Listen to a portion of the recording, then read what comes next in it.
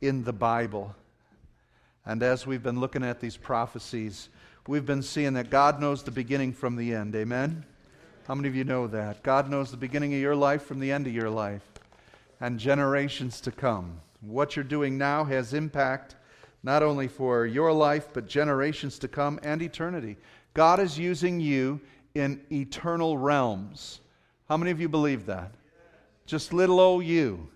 Little old you is being used in eternal dimensions. The people you talk to, the things you do, have eternal ramifications. That's why we have got to get out there, right? Because an enemy knows that. An enemy is working with eternal proportions as well. And so this is a battle that is on an eternal front. And he wants to damn people and bring them under the judgment of God for eternity. We have the ability to bring the Word of God to them so that they would come alive for eternal life. Now that's an awesome thing. So God knows the beginning from the end. We took a look at a number of Old Testament prophecies in which God worked and moved in amazing ways of fulfillment. Last week we looked at Daniel 11, and we saw that in human history, God had fulfilled every little jot and tittle that was spoken into that prophecy through the nations. And so tonight it is fitting that before Christmas, we want to look at another portion of prophecy that God spoke of, and this is the prophecy concerning the Messiah, our salvation, Jesus Christ. And so let's take a look at 7 prophecies concerning the birth of Messiah, okay? The birth of Jesus. And so as we take a look at this, we start with number 1. And number 1 is this, the prophecy that came all the way back in Genesis chapter 12, verse 31, when God spoke to Abraham. God said this, I will bless those who bless you, and whoever curses you I will curse. And here it is, all the peoples of the earth will be blessed through you. Now, how did that eventually come to pass? How is it that Abraham, through him, was able to bless all nations? Because what came through Abraham was his son Isaac, was his son Jacob, right? And Jacob is also called Israel, who had 12 sons. And that family became a nation, and out of that nation came a king, David, and out of that lineage came Jesus the Messiah. So the promise was fulfilled to Abraham unto Messiah. Genesis 17, God speaks to Abraham and says, I will establish my covenant between me and thee and thy seed after thee in their generation for an everlasting covenant, to be a God unto thee and to thy seed after thee. All right? Now, how was that fulfilled in Jesus Christ? Well, Matthew 1:1, we take a look at the genealogy. In Matthew, it tells us Mary's genealogy. And how many of you ever skip over those genealogies? It's like begat, begat, begat, if you're reading King James. And it just doesn't seem that important. It's extremely important, and that's why Matthew put it in there, so that you could see that Jesus was, in fact, a fulfillment of the prophecy to Israel, and specifically to Abraham, that Messiah would come and be the seed of Abraham, the heir of Abraham. Paul puts it this way in Galatians 3:29. Now the promises were spoken to Abraham and to his seed. He does not say, and the seeds, as though referring to many, but referring to one, to your seed, who is Christ, the Messiah, Jesus.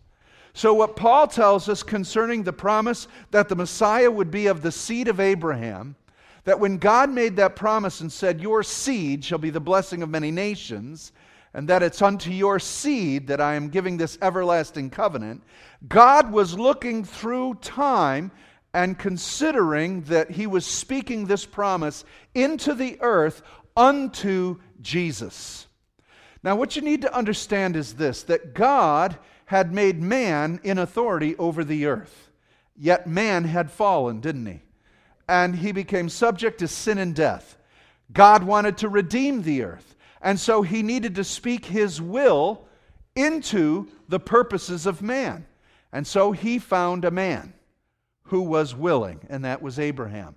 And he made covenant with Abraham so that heaven and earth could be in agreement once again. All right? And by doing this, he could then speak his will into the earth by making covenant and promise to Abraham. And he was speaking that into, it's called the promise of Abraham, speaking it into Abraham. And then everything that took place from Abraham all the way to Christ were promises of God's purpose and will for mankind. He spoke them into Israel, gave them covenant promises. Whenever they'd fail, he'd give them a promise. And so he was speaking it. What he was doing was downloading a zip file, okay, for you computer buffs. I was going to say geek, but I don't want to offend anyone. All right? What he was doing was downloading a zip file of all his promises that no one could fulfill. No one could keep them. Israel couldn't keep them, could they? But yet he'd keep speaking through human beings, making promises, being in covenant. Devil didn't mind. He knew that all of them were sinners and failures anyways. But God, in His wisdom, was downloading all these promises into the will of the promise of Abraham. And by doing this, then when His seed came, Jesus was the one who could open the zip file. When Jesus said, "It is finished," that file went poof. And every promise God had ever made became activated in the earth realm. Because Jesus is the seed of Abraham. Isn't that awesome? That is awesome. And that's one of the prophecies that Messiah would be of Abraham. Now let's go on. Number 2. Second prophecy is that he would be of the tribe of Judah. When Jacob or Israel was blessing his children, he spoke over Judah, his son, and said in Genesis 49:10, "The scepter will not depart from Judah, or the staff from between his feet, until whose right it is comes, and the obedience of the people belongs to him." Now that's a prophecy of Messiah. He's saying that the rulership and the authority in the earth and over the tribe of Israel is going to come through Judah, the tribe of Judah. He said the scepter. Now that is a kingly rule or staff. Now how many of you know what the image of Judah is? What's the symbol for Judah? A lion, right? How many of you have ever seen some tapestries or some images of Great Britain and England, different places that have a lion with a crown on it with a big scepter? That's where they get this from. The concept of ruling under the authority of Christ. All right? And Great Britain at one time was a godly nation, and it has failed since then. But so it's that concept. Judah is the ruling tribe, the royal tribe, and the promise was that the scepter or the authority or the government would not depart from Judah until Shiloh comes. Shiloh is a reference to Messiah. Now here's something really interesting, is because at about 6 AD, Roman authority took the right away from Israel to have capital punishment and to exercise their authority over their tribes. All right, that's recorded history. They did not have the right any longer. Roman government took Israel, right? We know that, right? And did not allow them any longer to have authority for capital punishment according to their law. Now, isn't that why they brought Jesus to Pilate? Right? You with me? Is anybody here tonight? Okay. Right? Because they did not have the authority to exercise their rule of law over them, over their own people, right? So it's about 6 AD that happened. And you already have Jesus born by that time. And so when did the scepter or the authority to govern depart from Israel? Shiloh had already been born and had come. Amen? All right. So that's awesome. So he is of the line of the tribe of Judah. How is it fulfilled? Look at Luke's genealogy. Luke records Joseph's genealogy, and it goes back, and it says that Jesus, the supposed son of Joseph, was the son of this and that and this, and a son of Ram, son of Hezron, son of Perez, son of Judah. So it goes all the way back. And so Luke is showing us that Jesus fulfilled the prophecy that he was born of the tribe of Judah. He is Shiloh who would come, and he is the king who would rule. And I think that's important. I think also important is that Judah is the tribe of praise. Judah means praise. It is the tribe to which there is exaltation and praise to God. Let's look at the third prophecy that was fulfilled. He would be a son of David. Jeremiah 23:5 says, "The days are coming," this is the Lord's declaration, "when I will raise up a righteous branch of David. He will reign wisely as king and administer justice and righteousness in the land."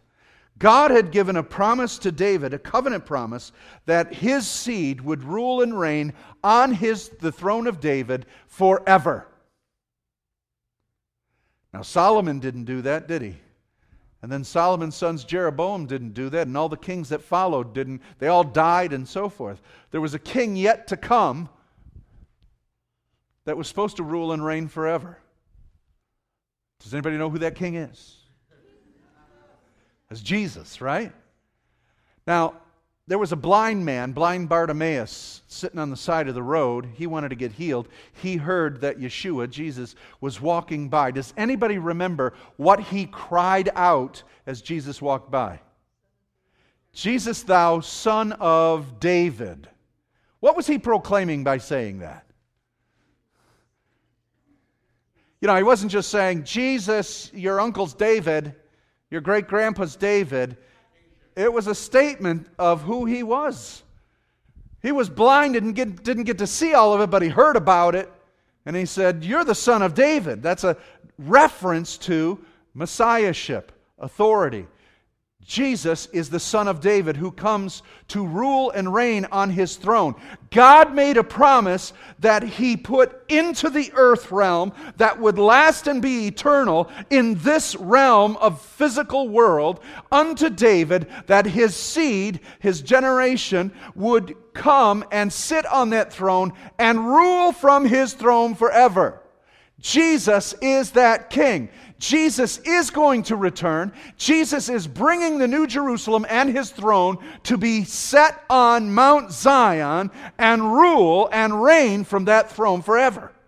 Amen? That's a fulfillment of prophecy. He is the son of David. Matthew 1:6 says, and he takes his genealogy and says, "And Jesse fathered King David, then David fathered Solomon by Uriah's wife." And again, through the genealogy, you'll come to Jesus. These are important names. In Matthew 1 and in Luke 3, these two genealogies, when you go back, they are very specific, very deliberate to say that Jesus fulfilled prophecy.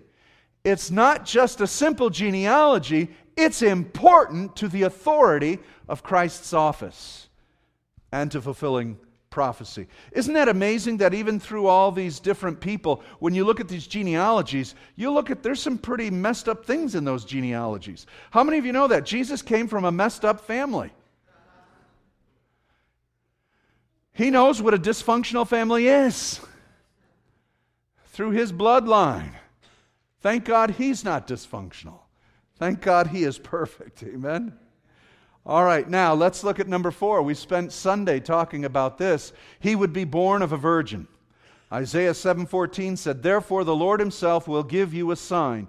The virgin will conceive, have a son, and name him Emmanuel," God with us. Like I said, Sunday we spent the whole day studying that and bringing that forth. So let me just give you the fulfillment to that in Luke 1:26 and 34. "In the 6th month, the angel Gabriel was sent by God to a town in Galilee called Nazareth." All right, Nazareth. Do you remember what Nazar means? Anybody here Sunday? Nazar means what? Sprout, branch, small branch, right? Shooting from the stump of Jesse. That's Isaiah 11:1. Now, he came from a town called Nazareth to a virgin engaged to a man named Joseph of the house of David. The virgin's name was Mary. And the angel came to her and said, "Rejoice, favored woman, the Lord is with you." But she was deeply troubled by this statement, wondering what kind of greeting this could be. I mean, when you see an angel and he comes and he says, "Hey, you got a lot to be happy about," and it's like, "Oh, I'm not sure. Why are you here?" But she was deeply troubled. In the verse 30, then the angel told her, "Do not be afraid, Mary, for you have found favor with God. Now listen, you will conceive and give birth to a son, and you will call his name Jesus. He will be great and will be called the Son of the Most High, and the Lord God will give him the throne of his father David. He will reign over the house of Jacob forever, and his kingdom will have no end." Mary asked the angel, "How can this be, since I have not been intimate with a man?" Now look at the angel's statement. Right within the angel's statement, we see the fulfillment of the first three prophecies that I already told you about. He said that he shall be called the Son of the Most High, and he will sit on the what? Throne of his father David. Fulfillment of prophecy. He will reign over the house of Jacob. Remember, the scepter will not depart from Judah, who will rule over the house of Jacob, or Israel. His kingdom will have no end. Now, Mary says, "How can this be? I've not known a man. I've not been intimate. I've not had sexual relations. How can I give birth to a child?" All right, so within that testimony, Luke, the physician, interviewed different people to give their accounts of how Christ was born. In the first chapter of Luke, in the first few verses, Luke is writing to Theophilus. And he says, "Great Theophilus, I am writing you of these accounts so that to let you know that I have interviewed," I'm paraphrasing, "I have interviewed and sought and looked into these things by which I'm telling you." And so it's obvious that one of the people Luke interviewed was who? Mary. Mary. Because who else was there with Mary and Gabriel? Nobody. Says that Mary hid all these things in her heart. She pondered these things in her heart. All right, so Luke goes, "Okay, Mary, tell me the details. What happened? Then what did he say? Then what happened?" Right? So Luke's a physician. His handwriting may not have been very good, but he knows how to document. So he documents this. And he says this, Mary says that Gabriel told her that God wants me to name him Jesus. Okay? Now, Jesus is Greek. That's not the name. That's just the Greek translation of the name. The actual Hebrew name that Jesus was named is Yeshua. All right? We would say Joshua. And so Jesus' name was Joshua, a very, very common name in Israel. But Joshua means Jehovah's salvation. So there was a lot of Jewish women and men who named their son Jehovah's salvation. This is God's salvation to my life. He'll give me good steady work so I can retire. That's my boy. But this is the real deal here. This is the real salvation of Jehovah. For he shall do what? Save his people from their sins. That's an awesome prophecy. Now, let's look to the next prophecy. Number 5. In Micah chapter 5, verse 2, it says, "Bethlehem Ephratah, you are small among the clans of Judah. One will come from you to be ruler over Israel for me. His origin is from antiquity, from eternity." Okay? So the one who is coming is from eternity. Jesus, the Word of God, became flesh and dwelt among us. The Son of God eternally came into a physical body to bring the presence of God here on planet Earth. And so the Word, the Logos, the reason, the knowledge, the wisdom, the mind of the Father came, put on flesh, and He would be as a son, and I will be as a father, the Word of God says. And it says in Micah that He will be born in Bethlehem Ephratah. Now, there's a fulfillment to that. And how many of you remember what happened when the wise men followed the star? They were following it. Now, we always say that there were 3 wise men. Traditions say there were 3. Typically, they say there were 3 because we know that there were 3 gifts. Who's not to say that there were 10 guys with each gift? Right? We don't know how many wise men there were specifically. They usually rode in caravans. But they were watching stars, and so they came. And remember when they came to Jerusalem to inquire, who is the ruler and great king? Because these Babylonian astrologers that would watch the stars knew that when certain stars were aligned and there was a brilliance to a particular star, they believed and understood that a great ruler was born. They saw this one that was amazing, and they followed it, and they continued to watch to see where it led them. When they got to Jerusalem, they said, "Hey, where's the ruler? Where's the king?" Herod said, "I'm right here, pal. What's up?"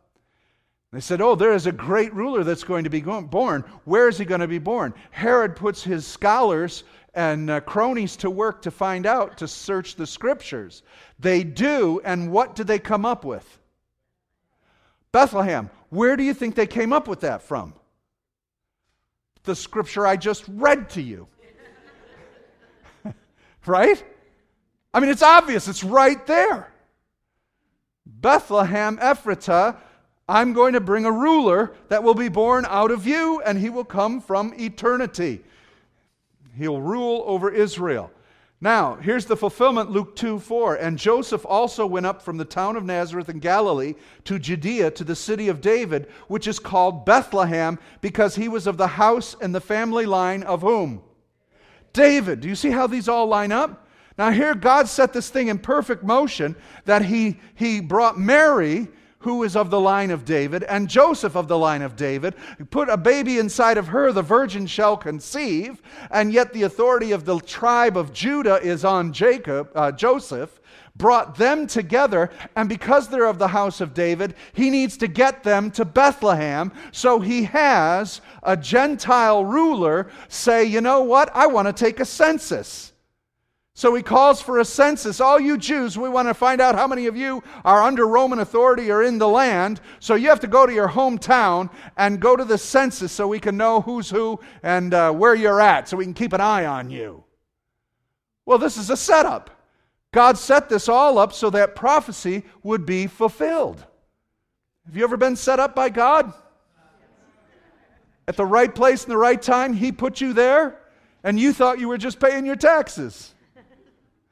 So He sent them there, and this is awesome. God will arrange heaven and earth for His will to be done.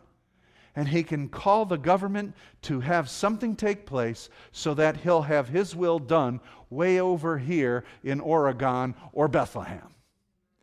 And so she's pregnant, Mary's pregnant, but they have to go. And so they go for a ride to Bethlehem. And Jesus is born in Bethlehem. Now, here's prophecy number 6. Jesus will be called out of Egypt. Hosea 11:1 says, "When Israel was a child, I loved him, and out of Egypt I called my son." Now, Hosea is simply declaring what already took place in history. We already know that the 12 sons of Jacob went down to Egypt during the famine, right? And grew into a nation. And then Moses brought them out. And Hosea is just telling us that's that prophecy. But it goes deeper than that, doesn't it? It had deeper implications, because Matthew tells us this in Matthew 2:13. After they were gone, an angel of the Lord suddenly appeared to Joseph in a dream, saying, "Get up, take the child and his mother, flee to Egypt and stay there until I tell you, for Herod is about to search for the child and destroy him." So he got up, took the child and his mother during the night, and escaped to Egypt. He stayed there until Herod's death, so that what was spoken by the Lord through the prophet might be fulfilled. Out of Egypt I called my son. Why did he do that? Well, you remember he had to get Mary and Joseph to Bethlehem to fulfill that prophecy. And the wise men came to Herod to say where the king is going to be born. They found out it was Bethlehem. Herod went and killed all the babies in Bethlehem because he didn't want another king born. So they had to leave Bethlehem and go where? Down to Egypt. until Herod's dead, the trouble's over, then they could come out of Egypt, and again, another fulfillment of Scripture that God spoke of concerning Messiah. Now, number 7, another fulfillment of prophecy, the slaughter of the innocents. It says in Jeremiah 31:15, "This is what the Lord says, a voice was heard in Ramah, a lament with bitter weeping. Rachel weeping for her children, refusing to be comforted for her children because they are no more." Matthew 2:16 says, "Then Herod, when he saw that he had been outwitted by the wise men, flew into a rage. He gave orders to massacre all the male children in and around Bethlehem who were 2 years old and under, in keeping with the time he had learned from the wise men.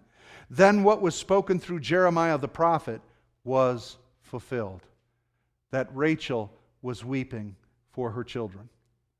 All right? So, I mean, that guy's pretty ruthless, isn't he, Herod? Can you see the danger?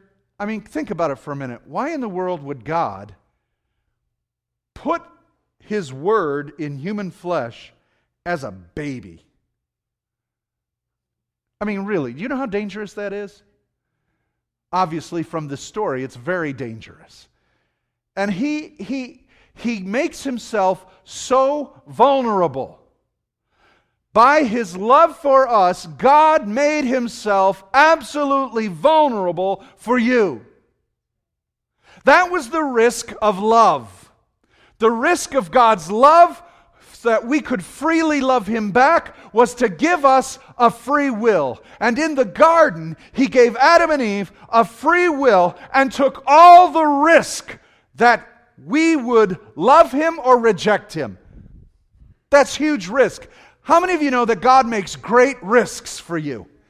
He risks everything over you. I can't believe that Jesus would ascend to heaven and leave the kingdom of God to those 12 guys. 11. One of them already betrayed. And one denied, and He kind of patched that up for them. But He's taking risks. And He's counting on you to freely, by your own will, say, yes, I will respond. He'll protect what He has put in you.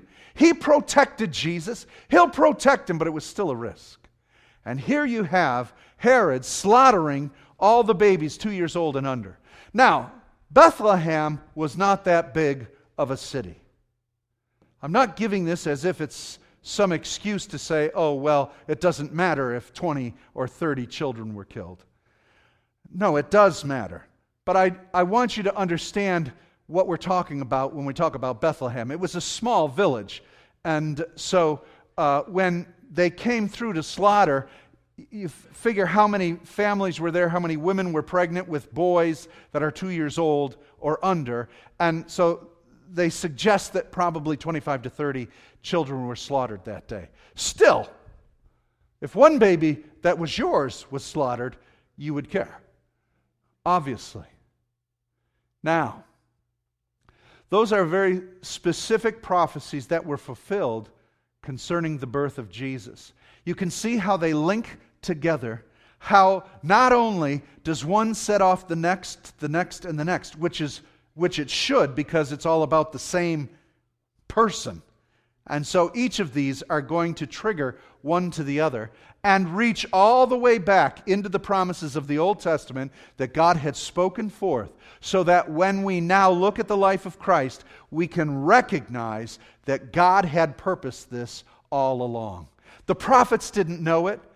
They didn't understand. Jeremiah didn't understand what Isaiah was saying. Daniel didn't understand what Ezekiel was saying, or Hezekiah, Hosea, or Micah. They didn't know how it all fit together. You can't know these things. It's in the mystery and riches of God's own knowledge. You can't figure it out. It kills me, this society today. We're so scientifically minded that we have an expectation that if there really is a God, we should understand and know everything about Him. Really? Are you kidding me? Like, we're so smart. Science, we have science. We're so brilliant, aren't we? Give it 10 more years and you'll look at what they discovered and go, that was stupid. But we think we're so smart. Don't let anybody mock you or laugh at you when you see the collective wisdom of God brought together in the prophecies of Jesus Christ. It is profound to see what God has done. Now, let me cover one last prophecy. This prophecy has to do with you. And it comes from Matthew 1:21. And it is a prophecy over your life, and it's something that God spoke. And the prophecy goes like this. She will give birth to a son, and you are to name him Yeshua, Jehovah's salvation, because he will save his people from their sins. And so that prophecy rolls over time and human history to continue to manifest and be true. Because I got to ask you, is it true for you? Did that prophecy come true? Did Jesus forgive you of all your sins? How about you? Yeah. How about you? You. See, everywhere in this room, this prophecy is real. It's not just a bunch of old prophecies that got fulfilled 2,000 years ago. They're real right now. This is a real prophecy that he shall come to deliver you from your sins. He has washed you clean from those sins. He has, by his blood, atoned for your sin, by which your sins are forgiven. For the blood of Jesus cleanses us from all unrighteousness. We're forgiven. But not only that, he then invades us with his Spirit. He has to cleanse us of our sin, or the Spirit of God couldn't dwell in us. Anybody think of this? We have some folks who think, well, I'm clean till my next sin. Then the next sin, I'm filthy before God, and I need to get, in a sense, I need to get saved again. I got to repent, or I could end up in hell. Good luck with that. That's the sin you're aware of. Do you know how much sin in you that you are unaware of? And if you haven't caught on to that one, wake up. No, this blood covers us completely. How could the Holy Spirit dwell in us unless our sin was atoned by the blood of Jesus? And so by that, he delivered us from our sins, saved us from our sins, so that his Spirit could now dwell in us, so that not only are we forgiven our sins, he will now teach us how to overcome the dysfunction of sin in our lives. This is huge. The church doesn't work at this. It's called sanctification. It's a process by which not only are your sins forgiven, not because you keep saying, I'm sorry, I'm sorry, I'm sorry. Enough with I'm sorry. Stop it. Overcome it. That's why he's dwelling in you, so that this prophecy could be fulfilled right now in your life, that you will be delivered from that besetting sin that you keep going to. He doesn't just want you to be sorry, he wants you delivered, so that his bride would be spotless and pure. And that's what he's working on in us. This prophecy is active and alive. Jesus, get this, get this, get this. Anybody, pay attention, get this. The book of Hebrews says that he ever liveth, ever lives. He's always actively interceding for us both day and night. Right now, Jesus is fervently praying for you. Now, in what direction is he praying? Okay? Because we think of that, and we think that Jesus is praying to the Father. Father, forgive them. I know they messed up again. Don't hurt them. And that is such a wrong concept, but most of us have this idea. Jesus is praying to the Father to just keep us forgiven. Who justifies us? The Father. Who says that we've been cleansed by the blood of Jesus made righteous? The Father. What do you think, he's so old he forgets? Dad, you forgave him last month. Stop. Don't do anything to him. Don't hurt him. If He's interceding day and night, which direction is He pointing? Towards the Father? No, the Father's already justified you, accepted you in the Beloved. He's towards you. Jesus is interceding to you. Jesus is praying so that you'll wake up. Jesus is praying so that you'll seriously do something about this situation. He's interceding for you, towards you, so that you'll be empowered and strengthened to respond to Him. You getting this? This prophecy is alive and active right now in our lives.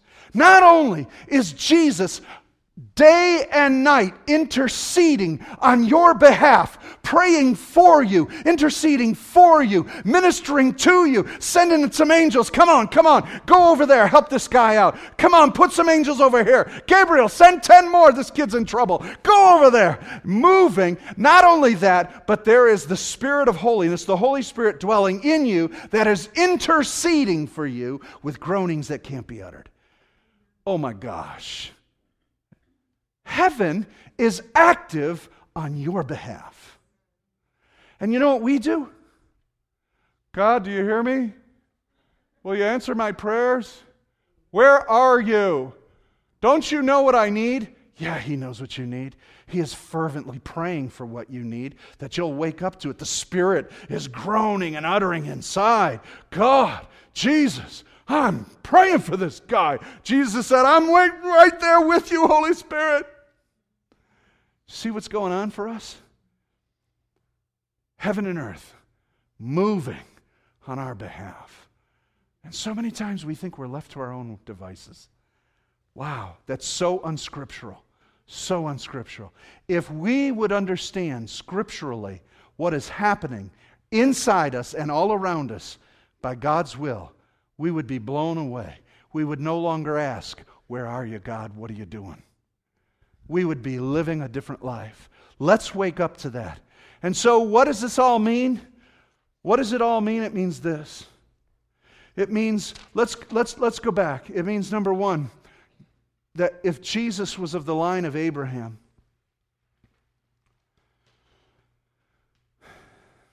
then He's the promised seed. He's the promise that God made and will never give up on. You know, when you look at the promises of Israel from Abraham and how many times they messed up, God never left them. God never departed. God fulfilled His promise. He will fulfill His promise to you. So if Jesus is the seed of Abraham, He is faithful in His promise. His name is faithful and true.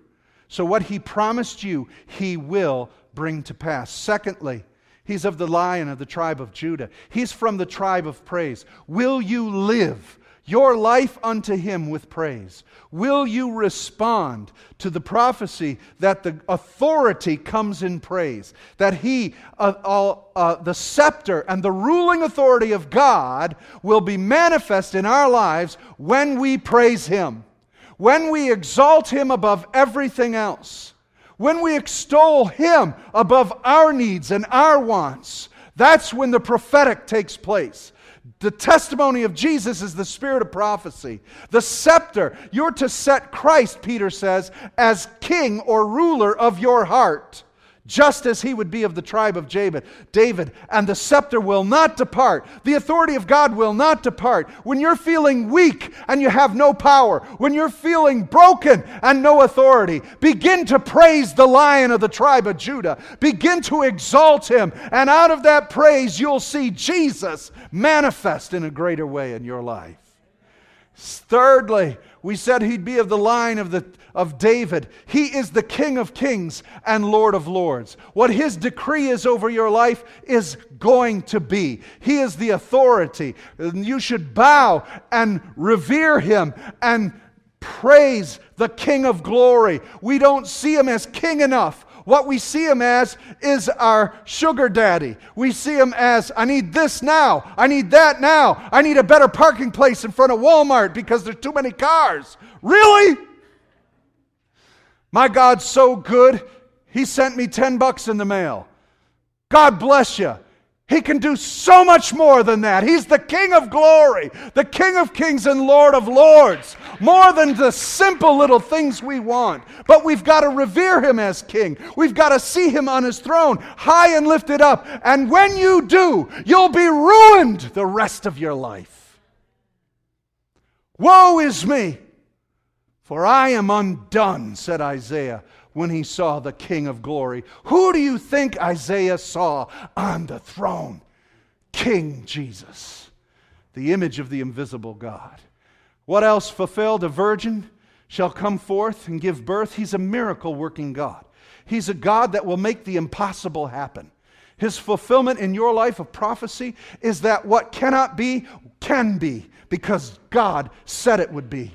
What you don't think can come to pass, God can make it come to pass. There is no other person on earth that could fulfill the prophecies of Jesus. It was shut down. It was done. The curse against the Davidic line through Jehoiakim had shut down every promise. There was only one way someone could ever become Messiah, and that was a virgin birth, and God had planned it from the beginning. All the way back at the beginning in Genesis 3:15, He said, the seed of the woman shall crush the serpent's head. He knew it all along, and He waited for the perfection of time. It's the same for you. If He can make a virgin have a child with no sexual relations, what's He going to do in your life? He can make anything happen that needs to happen according to His purpose and His counsel and His will. He brought them to Bethlehem. In your city, God knows your city. God knows where you're planted. He knows your geography. He knows where you are, when you should be there, and why you should be there. You want to talk about GPS? God's got GPS. God will get you where you need to be. If you will trust Him, that wrong turn you made, turn it into something that God wanted you to do. Turn it into a blessing. Recognize that you're not wandering aimlessly, but you are being directed under the guidance of God Himself. If He could get Joseph and Mary to Bethlehem out of the blue, He can get you where you need to be too. You've got to trust Him. Last of all, here's this crazy thing. He came out of Egypt. He came out of that city, that desolate place. He'll bring you out of that desolate place. He'll bring you out of a place where you had to go for protection. Some of you have been so self-protective. You've put your armor on. You've been hurt. You've been abused. You had to put armor on because you couldn't trust anybody. You couldn't love because someone abused you or hurt you. You had to hide in Egypt. You had to self-preserve yourself. And that preservation has kept you hidden. But the promise prophetically is He's going to bring you out of your Egypt. He's going to bring you out of your captivity. He's going to bring you out of your self-protection and bring you right back into the middle of where you should be in Israel. That's my God. That's Jesus. Some of you have been in Egypt long enough. Come home. Open your heart. And come back to the city of God. Come back to the place of freedom. Now, last of all, this is the hard one. This is the really hard one. You hoop it up, Pastor. You say some great things and some great promises. But there's a slaughter of the innocents even while salvation comes. How can this be? Think about it for a minute. How can this be? God brings and births the salvation of all mankind. And in that birth, babies are literally slaughtered. Now, how does that float in your world? How does that work?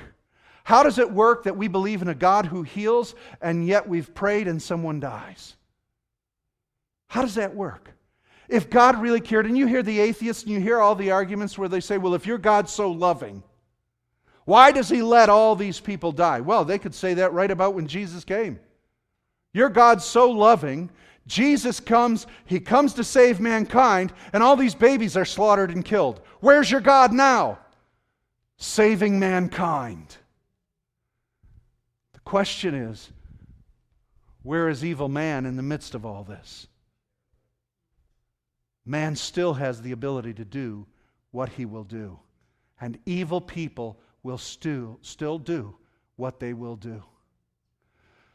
Last week, we buried Ronnie Smith. You know the story. You've heard it in the news. Here's this young man, 33 years old, goes over to Libya to share his faith and education, his trust, to bring these young people to Christ, really, is why he was there. And he was gunned down in the streets. Where's your God now? Where's all your promises?